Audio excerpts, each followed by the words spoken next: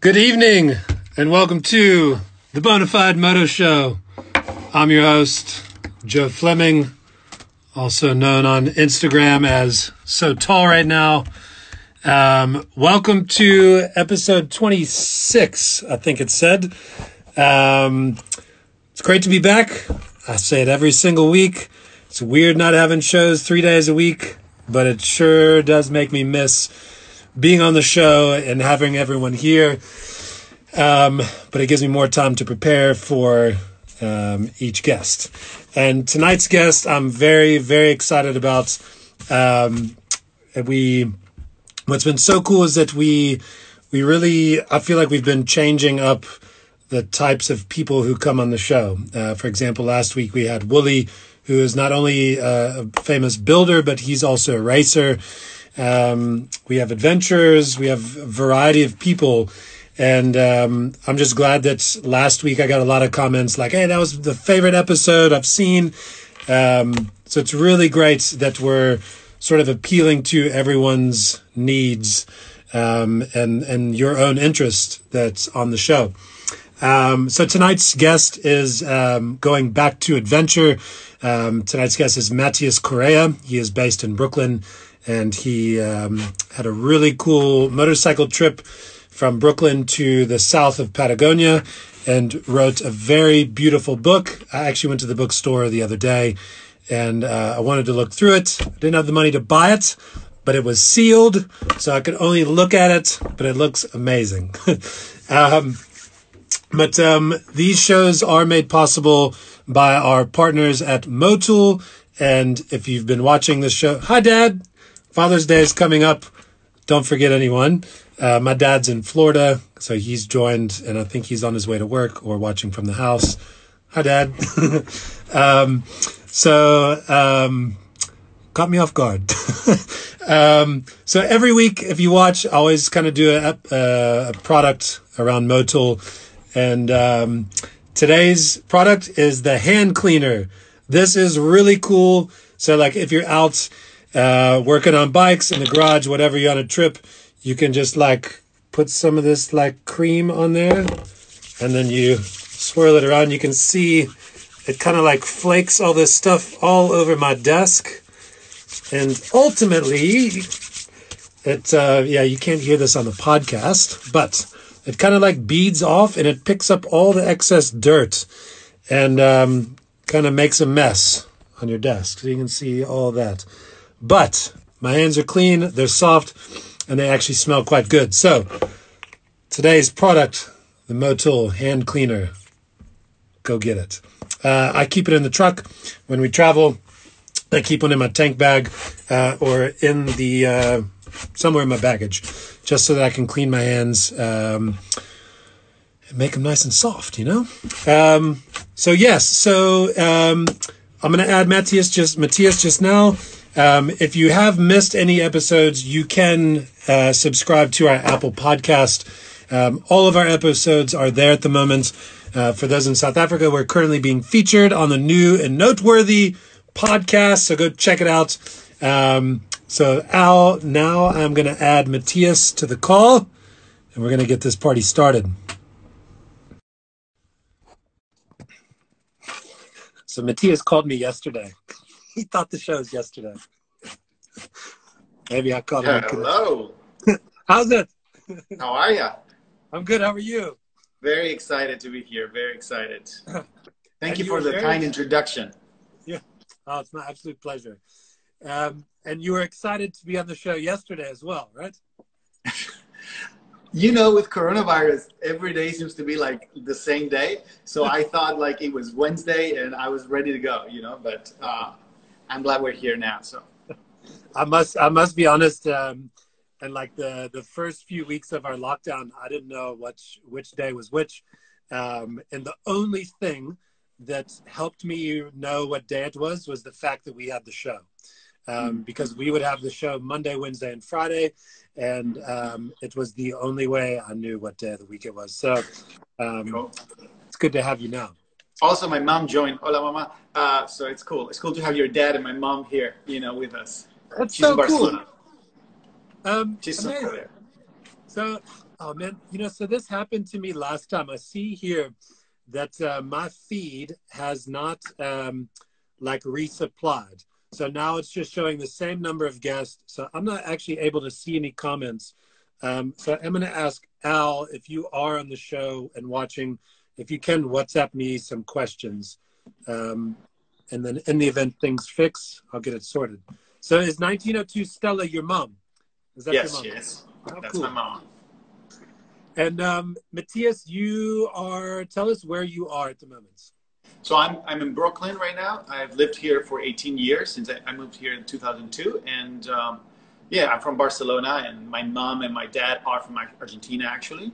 So, and then originally were from Italy. So Italy to Argentina, and then in the 76, they went to Spain, and I was born in Spain, Barcelona, and then I moved here in 2002. Okay. And what made you choose Brooklyn or New York? Well, I think New York first because it was sort of the epicenter of design. I think it still has a lot of that energy, and I think there was a place I always also had jazz, which I love. I'm a saxophone player, so I love jazz design, and you're a saxophone player. Yeah, not a professional one, but I do play saxophone, play tenor. So it was a mix of all these things, and the city has always fascinated me. So I chose that, and then I went to Brooklyn because it was cheap and I was broke.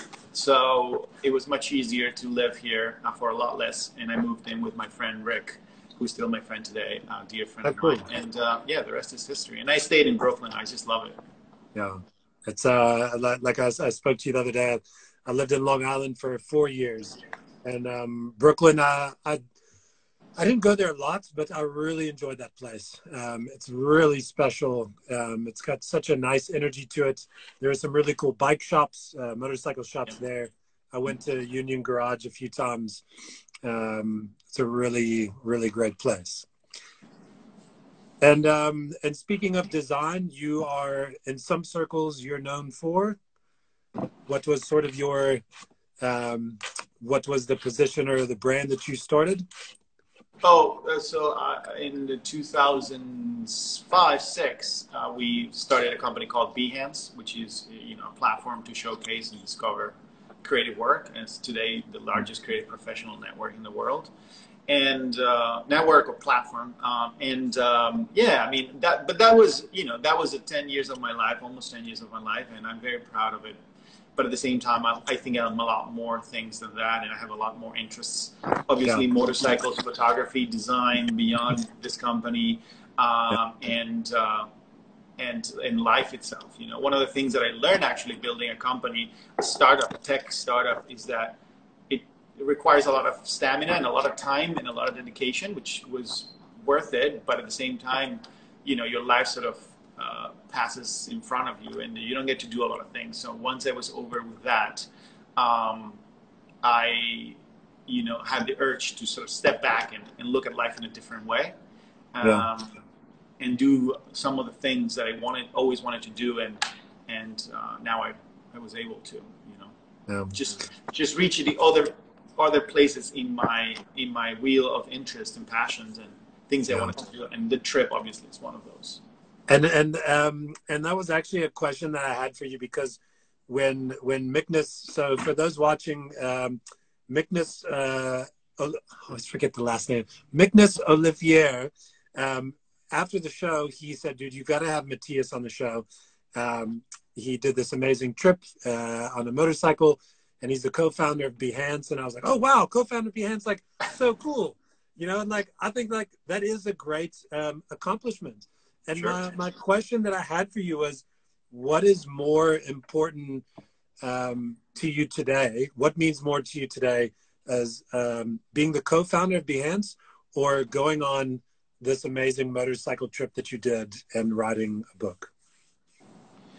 That's a tough question, because I'm very proud of having built something for people. This is a platform for other people to find better lives, better careers, so to improve their lives, and it's free. So we just build that for them, for my friends, for my creative friends, myself, myself even, everyone creative. Then I can't be less or more proud of my journey. What it means more to me, I mean, I learned a lot building a company. But if I had to choose, I probably still choose travel, discovery, and adventure. I think as a human, I've grown as a human, not as an entrepreneur or as a designer, but as a human, I've grown more on 7 months than 10 years on that journey. And that is my answer, if it makes sense. Yeah, so absolutely. it's not, I can't put them in the same scale. It's just not the same. But sure. as a growth, as a human, I would, I have no doubt I want to do another journey. Yeah. When I think about building another company, I have my hesitations. Sure. You see, that's the difference. So I think it answers your question. I think there's more, like, I own my own businesses. I think there's more fear in building a business than there is in, like, going on a trip. Like, we have the guys from the Baikal Project, and they did a Guinness Book of World Record motorcycle trip across the longest stretch of frozen lake, which is in Siberia. Yeah. That doesn't scare me. I would gladly do that. Building another business scares the shit out of me. Well, I think also I mean, it also for me it's the it's a question of ROI, return on investment. If you want to put it in a very sort of, what am I getting back? Money? A little bit of pride for building something, that's great. But here with these journeys, the memories are so ingrained and they change me every day. It's 3 years now after this trip, and I still see things, I still feel things. I still think about that moment. And, writing this book was also a way to, I was thinking about this when you and I were talking offline. Making this book was a way for me to also finish it. It's a project in itself. The journey is one thing. The book is my way to say, hey, people, this is all I learned, not only about myself, about life, but also if you're thinking about doing a journey like this, why don't you take, this book hopefully will help you get a basic mindset around what you would think about. Because I was agonizing for months before, trying to figure out to not forget anything, to not be sort of too improvisational, which is my thing, not with the jazz. Like, I want to improvise. But here I was like, I don't know if I should improvise a lot. Yeah. So this basically is not a guide, but it gives you sort of a basis for how to think about the things that this is not so much like what you should take, but the minimal clothing that I took. I take more clothing on a weekend than I took on the entire trip. Why I like my gear, for example. This is only like 36 pages. Camping stuff, and why, not so much like buy this because in 5 years that piece is not going to exist. So it's about the features and stuff like that. Camera, you're appealing to my photo genetics up here in a book. Then why we chose the bikes, and we can talk about why we picked the bikes. The non-computerized, non-sensor motorcycles, and then talking about working on your own bikes and tools, some spares, and then paperwork, and then the journey starts. But I give you a little bit of a framework of, listen, this is why I was saying, like, I went on this trip for myself with my buddy Joel, my best friend. And then I decided to make something for people, for people to take and for people to be able. And the beautiful thing about this book is that I made it in a way, for me, I feel about this book, is that I made it in a way where if you pick it up in 20 years, the bikes will still be here. Some technology on camping will change and photography, but it won't get old. Yeah. Because the landscapes are the landscapes. Yeah. Because we are still humans, so I tried to make something that was a temporary. And these bikes have been around for more than 40 years. So they will still be around in 20 years, which will make the book hopefully still relevant. And I love that that seems to be a common theme with you, that you create things for other people to enjoy and appreciate. So like you built Behance so that people can share their network. And it looks like now from that book is that you created that so that people not just hear about your story and hear about this amazing trip, but that they can look at it and they can learn from it, and that it can be a useful tool for them to plan their next trip. Because I think, I haven't read everyone else's book, who travels the world. But that seems to be a fine line between like a YouTube clip and someone else's book of tips and tricks. And it seems like you hit that right in the middle, because the pictures, like I'm a picture kind of guy. I don't just like words. So it does seem like you kind of hit that sweet spot. And was that sort of your intention? Yeah, I mean, I'm glad that you got it so right. I mean, you're explaining exactly. To me, if we were to sit down with a beer for 3 hours and you asked me all these questions, this is what I would tell you. You see, that's why it's just the same thing. I'm not trying to make a guide. It's not like a thorough, like it's also my style. You should know, like I say, when I carried all this camera equipment because I like to take pictures and I like to film. But you can go with your phone and you're done. Yeah. And I say that, it's like, this is not like, this is the way guys, this is the only way to do it. It's like, this is how, because people ask me when we're talking about this and in the journey, people ask me all this, what tent do you get? Do you get it?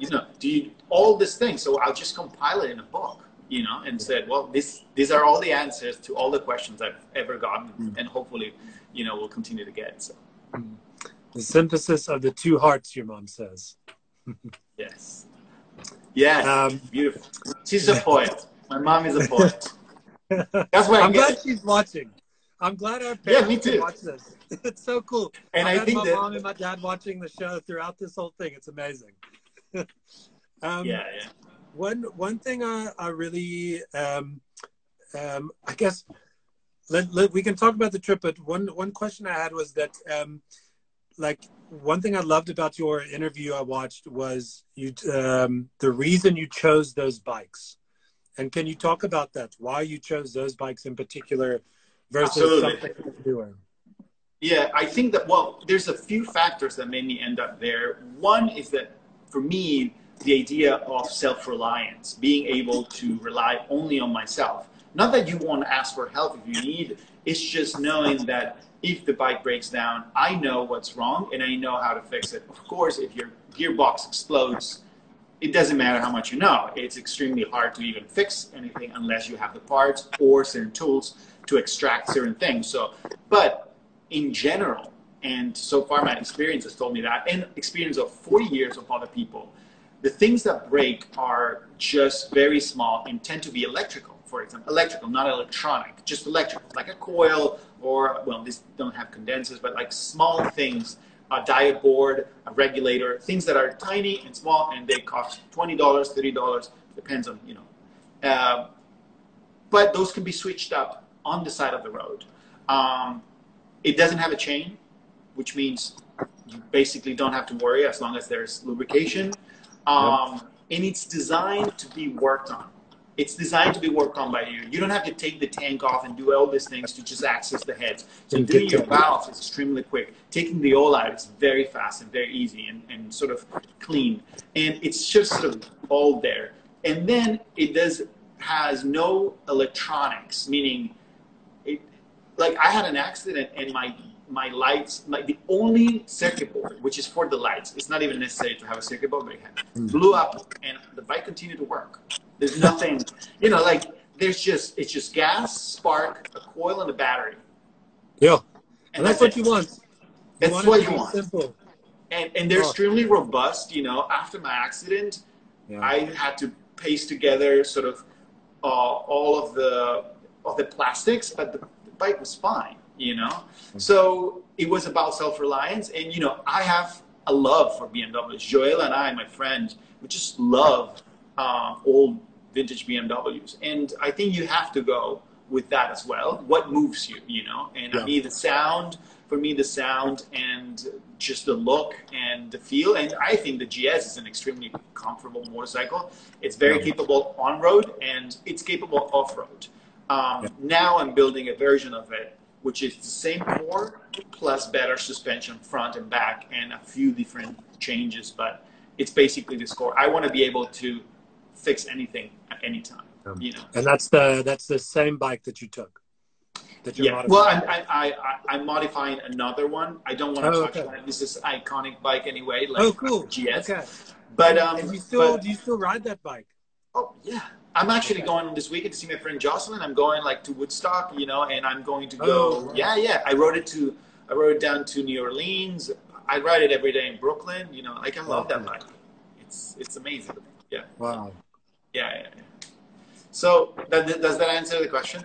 Yeah, no, absolutely. And that's what I loved was and can you talk about how you learned to work on that bike specifically, and like Yeah. you guys chose one bike in particular so you didn't have to carry too many extra spares. Yes. So basically, the interesting thing about BMWs is that from 1971 or 1976, depends how picky you get, up to 1995, the chassis is almost identical. The subframes are similar. The electronic systems are very similar, but then the heads and the cylinders and the rocker arms, mind you, different modifications here and there, improvements. The swinging arm and the drive shaft are are the only big differences, but the bikes are very similar. So if you know how to work on one, you almost know how to work on Wow. all of them. Not pre 71, which is a completely different configuration. So I had a 76, 75/6, and I have other bikes. They're all BMW. So once you start working around them, it's very easy to understand them. So we did pick an R80 GS 1985 and an R80 ST 1983, which basically is the ST is a street version of the GS.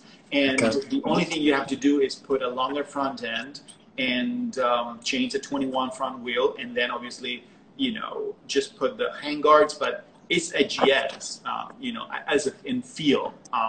So it has the same wiring harness and it has exactly the same spare parts, the same. So Wow. it was a very obvious Smart. choice. And I already had Yeah. the GS. I already had the GS, so we only had to sort of get Joel that bike.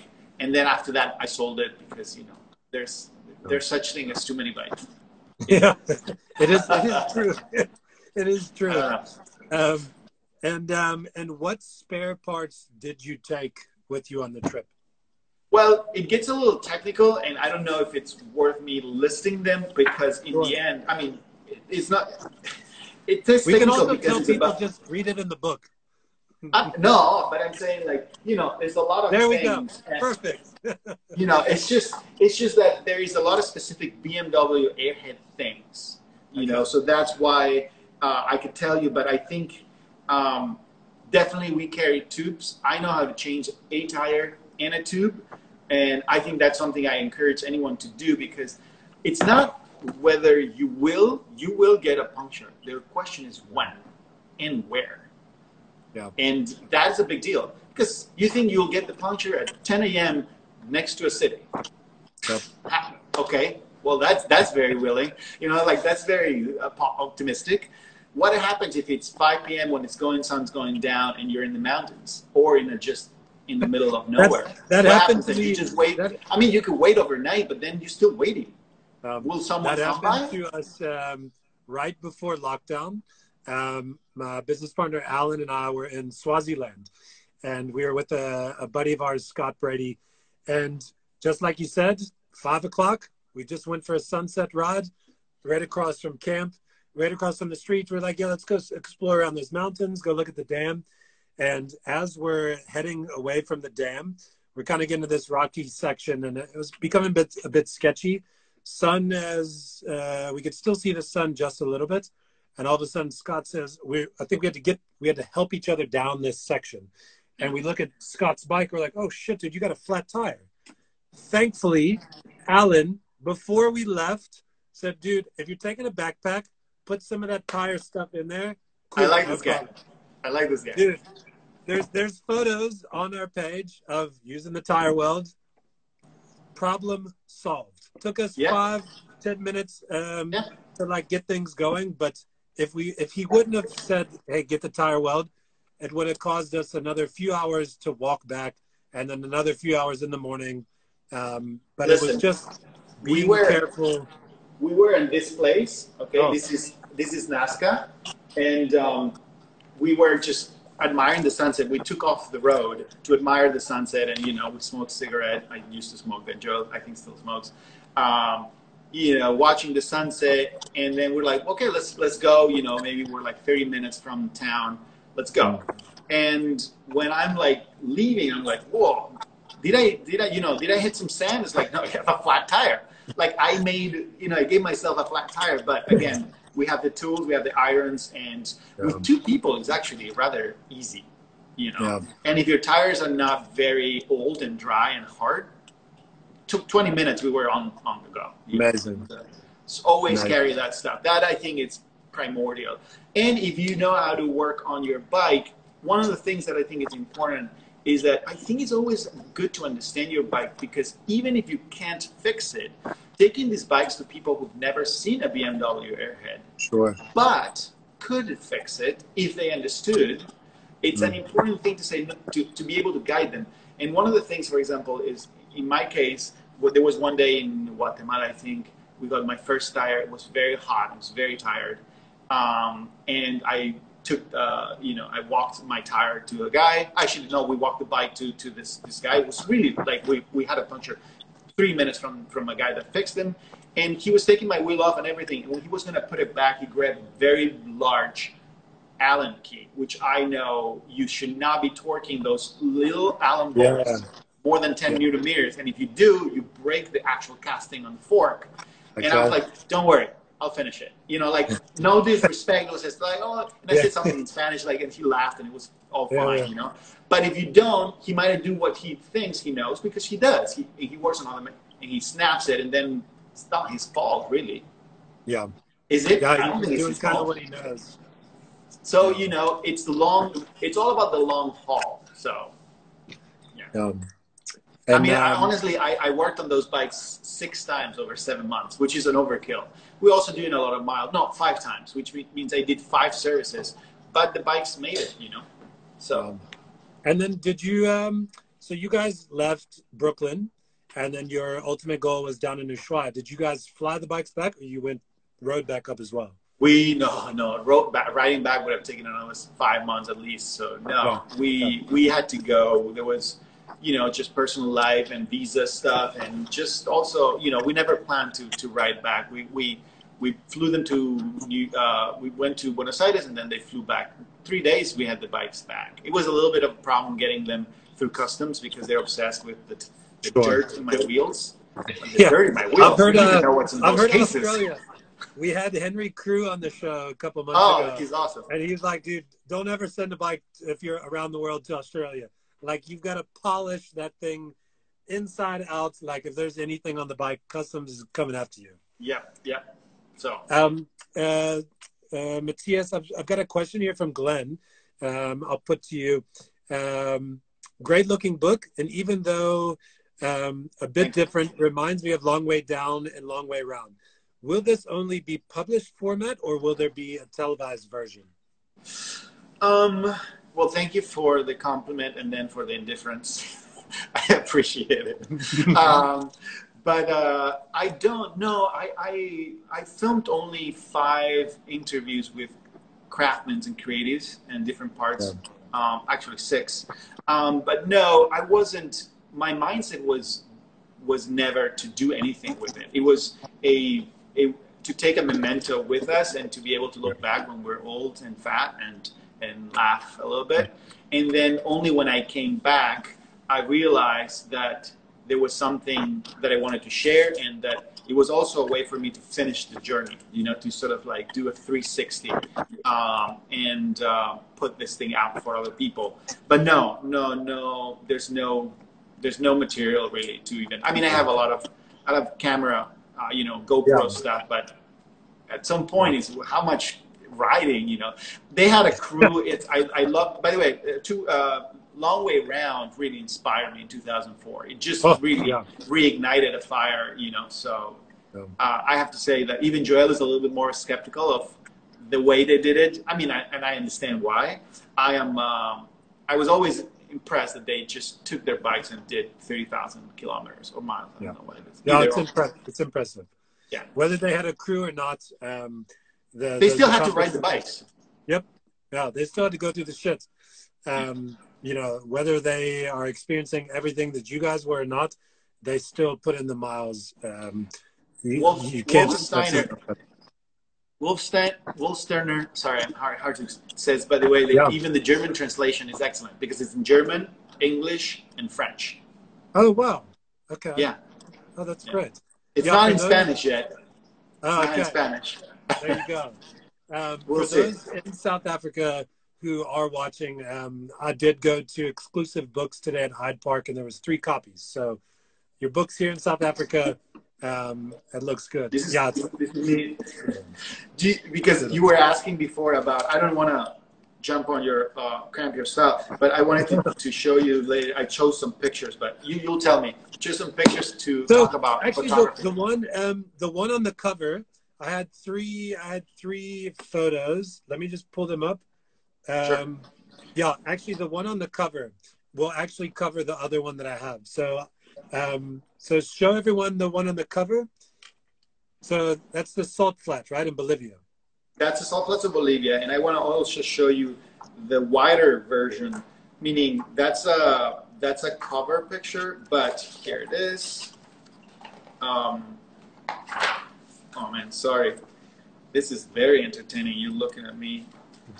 Okay, here it is. Here it is. Oh my God. There you go. So there is a wider, I mean, to me, photography, you know, so we just cropped it differently. Sure. But there are moments of light. Light is photography. For me, light is what moves me. It makes me look at a place. I could even see something that is supposed to be amazing, and if the light doesn't hit it the right way, I don't care to shoot it because there's no point. You know, to me, light is what makes everything brings beauty out. So when I saw this, I was just looking without us. I was just looking at the landscape, and I was like, "This is amazing." So people ask me, "Who is the third person that was taking the picture?" So there's no third person. It's called a tripod, and you put a tripod with a timer. And then in this case, this was actually only a timer, 10 seconds. It takes 3 pictures, maybe half a second apart, pop, pop, pop, you know. And I took 3 pictures. This is one of the 3 because one, this is so wide and massive. It just worked. You know, I framed the picture. Then you sit on the bike. You know, you have the tripod. You sit on the bike, and we're literally like the camera is in between us, and I boop, and it's like 1, let's go. And then you take the picture. Because what's beautiful is that that's what you actually are, besides the picture, that's what you're doing. This is the true picture, just captured by me. But I didn't want, we would never spend more than 3 minutes taking a picture. Like 99% of these pictures, every single picture is me. Even the ones on the motorcycle, it's me saying, either Joel is looking at a map, or I'm like, Joel, wait a second. We just literally with the engine on. This is why I have my camera and my tank bag. I take the camera out with my gloves. I pull my visor up, which is why I have a modular helmet, with my gloves. And I just take a picture, and I put it back, and we go.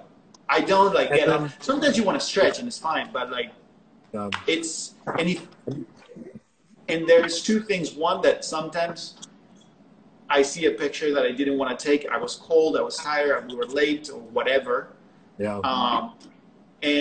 But sometimes I had to say, Joel, we connected through the intercom. It's like, Joel, we gotta stop. You know, we gotta stop. I gotta take a picture, like this thing. I don't know if you can see it. Joel is right there. Yeah, Joel is right there. It was just one of you. Yeah. So you know, sometimes you see it, and I was like, I gotta take this picture. Stay there. And one of the things that I wanted to talk about is that I think one of the things that I think. I follow a lot of motorcyclists, and a lot of them are great photographers. And one of the things that I've noticed, though, and tell me what you think about this, is that for me, the only reason, motorcycles are in the pictures because they give proportion to the shot. In this case, you wouldn't understand this road truly, because you weren't there, if you don't see something that you know how big it is, like a person or a bike. And then suddenly everything becomes, you know, bigger, taller, you know, like more epic. And it's always about taking a picture, and the bikes happen to be there and give proportion. It's not about taking pictures of the bikes in places, because how many pictures of bikes do you want to see? You know. Yeah, So that's you when you messaged me that earlier, that was something that and Alan kind of helped me with this through the years, is that like the bikes don't necessarily have to always be in the picture, and sometimes that becomes the center focus, that our bikes are always the thing that people want to see, and that's not the case. The bikes are the vehicle.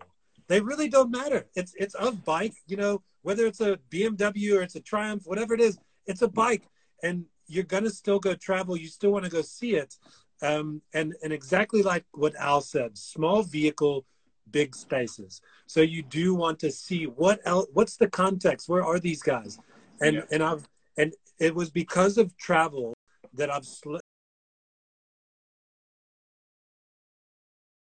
slowly started to make sense to me, that it's not just my bike. Take a look at my bike. You know, like around town, sometimes it's kind of different. It's kind of tough to do that. But when you're traveling, you want to see everything. You really want to see what that space is like, not just the bike. Not everyone cares about your bike. But when there's a moment, you know, your bike's in the garage, like the, I don't have it pulled up, but the post that I shared the other day. I'll bring it. Oh, that's a different, this one, but this is good that you talk about this one. Because in this picture, love that. In this picture, the bike is a protagonist. You know, this is called rebuilding myself. This is after my accident. I'm rebuilding the bike, and I'm rebuilding myself.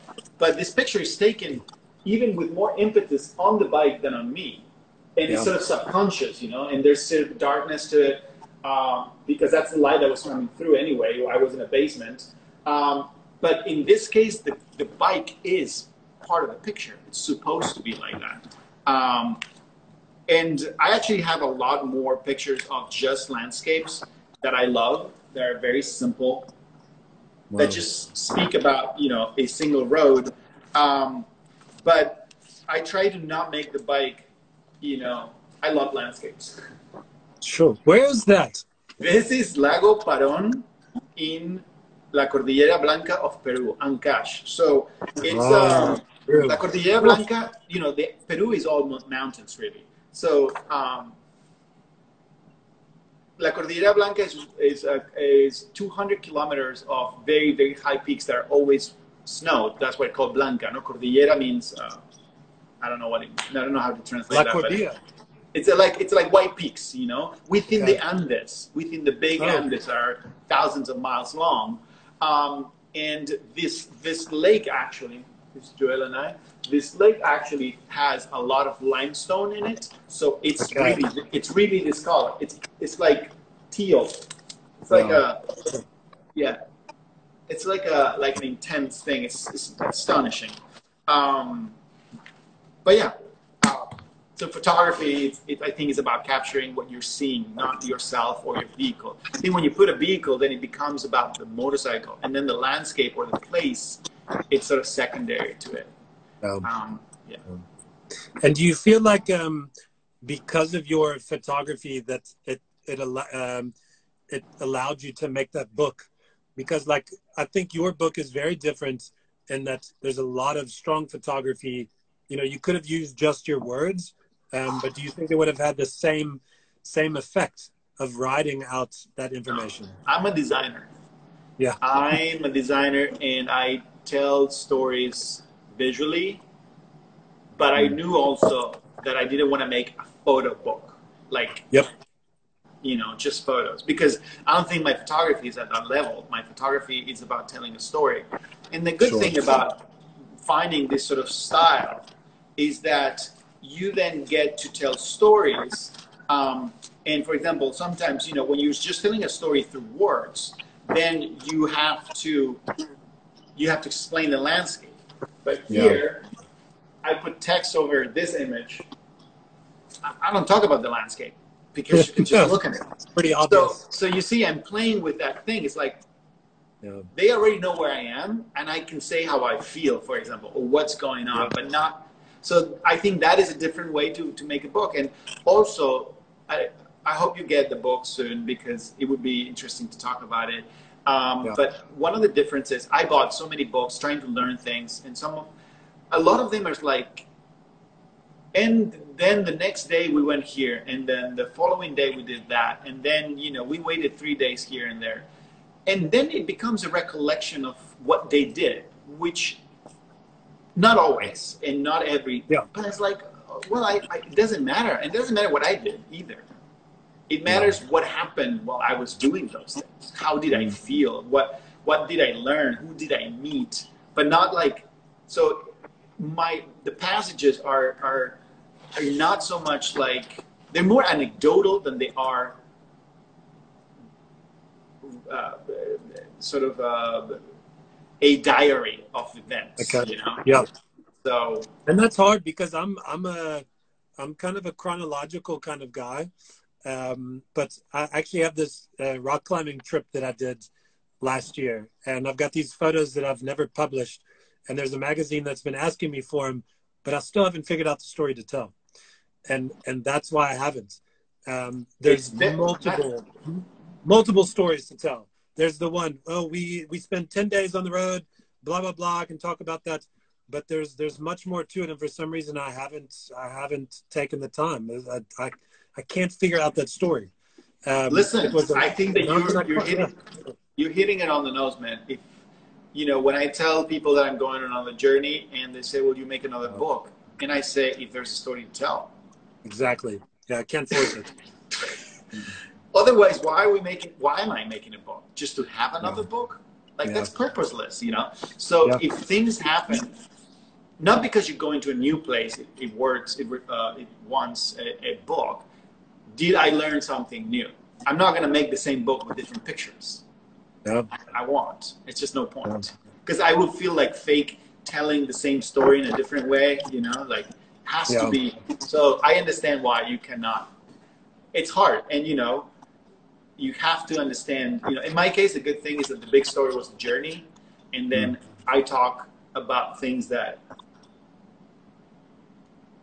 move me in different ways, about friendship, about the kindness of strangers, about, feeling lost, and about actually feeling like I belong in that place. Like, so it's an emotional book, in many ways. It's a very personal tale of the journey that anyone could be going through if they took a trip. I think that people who take a trip can read this and identify themselves, and if not, they can dream about, Yeah, for sure. And then speaking about strangers, you, in one of the videos I saw from your Berlin talk, you were coming across like a mountain range almost, I think it was at night, and you arrived somewhere in the dark. Can you tell us a little bit about that? Sorry, I was imagining, and we got lost in the dark. Yes. That was in Peru. We thought we had an easy day with Joel that day. We thought it was going to be like 3 hours, and Google said 2.5 hours. So you said 3.5, 4 max. Easy day, awesome. We're on a road, and then we take off, as Google Maps says, onto the mountains. Awesome, beautiful, And we start climbing up, and it starts getting less and less. And you're climbing up because when the light changes, your carbureted motorcycle starts feeling slightly less powerful. You can feel it. Yeah. It's less torquey. And then also, trees disappear. This is why trees don't grow in high altitude. Yeah. Trees. Other things grow, moss, but trees don't grow, or flowers, because I'm not a biologist, but for the most part, when you're in a big highland, there's just grass. And what happened is that the Google Maps kept saying 2.5 hours, and I asked you 45 minutes later, 2.5 hours, and 45 minutes later after that, and then at some point it's 5 p.m. Sure. And we know at the time, when you're on the road for a long time, you are aware of the day, like when it's going to come down, and like the sun's going to come down and everything. And we knew that we just hadn't seen anyone in 5 hours, anyone, and no homes, no nothing, no police, no gas stations, no food, no nothing, just mountains. And at some point, Joel's like, "Oh, look up there," because I was going in front, so I was looking at the ground. The road is actually super steep. Sorry, the sides are super steep. It's sort of cut on the mountain, so it's not like a lot of places to go or camp or anything. So we're like, "What are we doing?" Joel sees someone. We go up there. It's all muddy and crazy. There's a couple that lives there taking care of. My dad. We don't know what exactly it is, and then they said, "Yeah, you're 4 miles from the town." I'm like, "Awesome, great." Yeah. Says, "First, take this road. First right, easy peasy. First right." So we take off. 20 minutes, 30 minutes, 50 minutes, an hour and a half. It's dark. We're already like an hour and a half in the dark. In the dark. Also, no moon. And if you've ever been like, Wow. there's just nothingness. It's just nothingness. It's just your headlight. That's it. And that your old headlight too. Huh? And that old headlight too. Yeah, well, I had external, but yeah, still, like Okay. you couldn't see anything more than 20, not even 20 feet from you, you know? But also you saw that we were in this steep place, so we were not going to camp on a road. That just sounds stupid, you know? So, and you couldn't camp because there was just literally nowhere to camp. And the ground was also wet, and we didn't have, just didn't know where we were and what we were doing. So at some point I see a right turn. This is 2 hours in the dark. I see a right turn. And I look up and it's like, shit, it fucking looks worse than the road we're on. And it's up, which is weird. I said, listen, let's go that way, 5 minutes. And if it's great, good. If not, we'll just come back to this road. First thing I see is very creepy. It's a white, rusty child's bicycle on the side of the road. And I'm like, oh no, what's going on here? Let's turn around. Then we're like, it's like very like, weird, like horror movie. And then we keep going.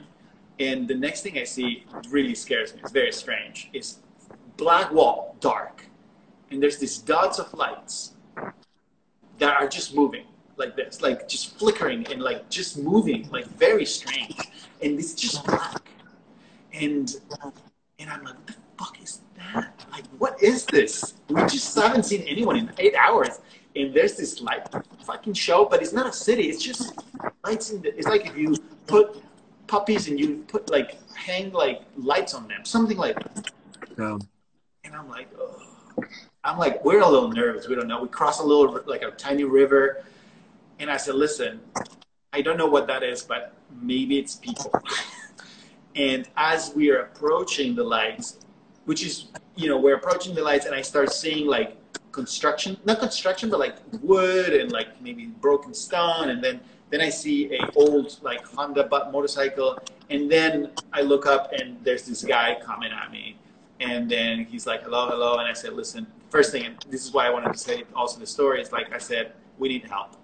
The first thing I said to him, how are you? We need help. Like, it's important to tell people that you need their help and see. And he shook my hand. He said, you guys, where are you going? And I was like, we're going to Cajamarca, I think. Yeah, Cajamarca. And he said, you should stay here. You're like 5 hours from Cajamarca. I was like, okay. And 30 seconds after he shook my hand, in the middle of the mountains with his family, so he's a minor. But 30 seconds after, he welcomed us. He gave us blankets, he gave us water, he gave us a place to put our tents. And that's what humans are out there. Most humans are like this. And Abraham was a father, his cousin and his children live there. They own this mine in the middle of the fucking mountains of Ancash, Peru. And it's awesome. And they mine for gold. And yeah. And the next day, by the way, the landscape was so beautiful and so peaceful. Of course. It's all in the mind. It's in the mind, The fear is in the mind.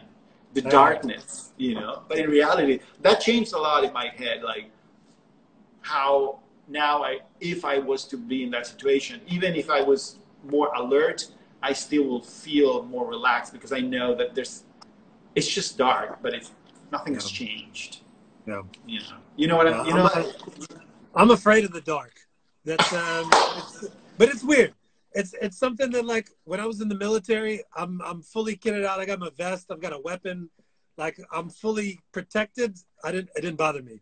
But now, like if my wife's like, "Oh, babe, the power's out. Can you go turn shit on?" I'm like, "No, you can." No. But it's Hey, weird. When I've got listen. protection, like on a bike, it's a bit different. Yeah, But if you said like by myself going to the woods, no, I'll stay right here. It's I hear fine. you, bro. I hear you. Um, and tell me about your experience with dogs on the trip. God damn it! Why do they hate us? I don't understand it. I really don't get it. Um, I don't know if we make a noise. I don't know if they think we're threatening them. At the beginning, I was scared because they always look like they're gonna come at you. But then, yes. the more I think we had probably like 80 dogs run at us, if not 90 or 100. Because in I mean, everywhere there's a dog, they would just come at Yeah. you. 99% of dogs would do that. But then what I realized is that they are only barking. No, Yeah. like, and at the end, I would just not care. They can Yeah. just be barking because I'm like, if you touch the engine, you're gonna get burned, and I'm not Yeah. gonna hit them or any, I'm like, and I have my boots like, they're not gonna come and bite you. I mean, that never happened to me or Joel. So I think they just bark to scare you, but like you shouldn't ever pay too much. I never pay attention to it because sometimes you're going like 25, 30, 40 miles per hour and a dog just comes at you and I just block it out. Like if Yeah. dog, and I love dogs, but Yeah. is it I die or I run over the dog? What, like, or what? Just kill myself? Like, Yeah, you can't it's freak a out. complicated thing. It's a complicated thing because I'm like, what are you doing? And I'm like, and I just start focus on the thing and just sort of brace myself and just go. It's hard. I I've don't know. learned through the years when it comes to Brian animals Napple is on the laughing it road. out. I've learned with the animals on the road is just stay the Well, course. there's birds and there's all the animals. Yeah. Birds are crazy. I actually hit a bird. Joel saw it fly back from my wheel. Yeah. We've I hit don't we've know. hit plenty. I've hit a few on my chest. They've come off my That's helmet. that's hard. It's Yeah, like a it's baseball. weird. Yeah, Yeah. especially Bugs, depends on the bugs. angle. Oh, you know what I got? I got a bee that went here and stick me back here. And I was like, whoa. And I was like in the bike and I was like, and at some point, because we were going 60 miles per hour, at some point, the wind just, sort of got her out of, but that's because, I was wearing sort of like a little open, it was warm. It's not good. I've The had bee sting. I've had more bee stings here in South Africa on a motorcycle than I have in my whole entire life. I think I've been stung now 5 times. 3 times I've had a jacket. We were on the bubble run last year, the year prior, and I had a leather jacket. And in between my gloves, there's probably like Yes. this much distance. In between my gloves and a leather jacket, somehow a bee got in here and went all the way up into my forearm. I've, I don't know what it is. I don't, Not a good place to ride motorcycles and my yeah. mom is laughing. Thank you. So Matthias, we've But got yeah. 4 minutes. 4 minutes left. Um, what are some of your? I asked this question last time to someone, but what is some of your current like personal goals at the moment? I know that if you had some in the beginning of the year, maybe they've changed, obviously. But at the moment, what's a few of your personal goals? Life goals or like more Either everyday one, goals? whatever. I think that it's a good question. I think we're all thinking about this. I think I'm in a moment of change where my goals are to really understand what moves me as a human being, what keeps me engaged. And I've been building a motorcycle for the last 2.5, 3 months. I mean, I started like longer for another long journey. And in building motorcycles for other people, or building motorcycles, but also building motorcycles for other people is something that I would like to do and that I want to do. And it's scary because, you got to invest things in time and tools and the effort, and you never know how it's going to go.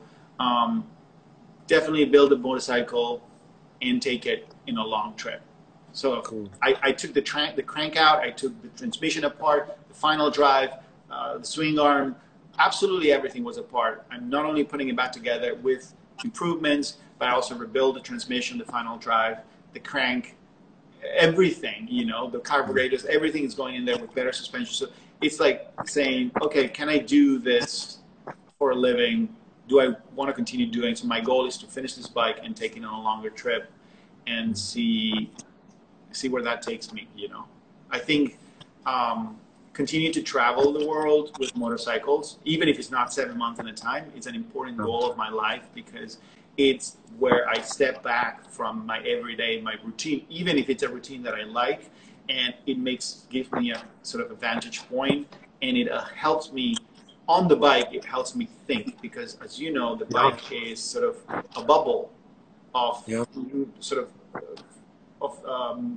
meditation for me, and I get to deal with the questions that bubble up always, but I'm busy. I'm going live in 10 minutes. I'm going here. I'm just like, you don't have time to sit down. And on a bike, who sits down and thinks for 5 hours at home? It's very hard. But on the bike, you just get that time. And I think building this bike, continue to travel, taking this bike on a journey, and then, I'm not, and then in a bigger one, I always, I think I also want a family, and but that's sort of like on the bigger spectrum of things. But okay, yeah. Well, I'm glad I asked you that question. We've now got 1 minute and 1 second left, so that's perfect. I can close out the show. So Matthias, dude, I'm so grateful that our paths crossed. Like I said to you the other day, there's two types of people in this world: the ones I would travel with and the ones I wouldn't. And I think you're one of them. And I feel like I'll see you on the road at some point. No doubt. I think so too. I look forward to having your book in my house. And when I get it, I'm going to send a picture to you. Thank you so much for being on the show. Everyone else, thank you so much for watching. Next week's guest, we have Ernie Vigil, who is the stunt guy from Triumph. So if you've watched Triumph release bikes, he's the dude out blasting them. This show will be on Apple Podcasts tomorrow. Matthias, I'll send you the link tomorrow once I've got it. And that's it. Thank you so much for watching. Much love to everyone. Stay safe. Have a great rest of the week. Have a good night. Bye. Bye. Well, good evening and welcome to the bonus.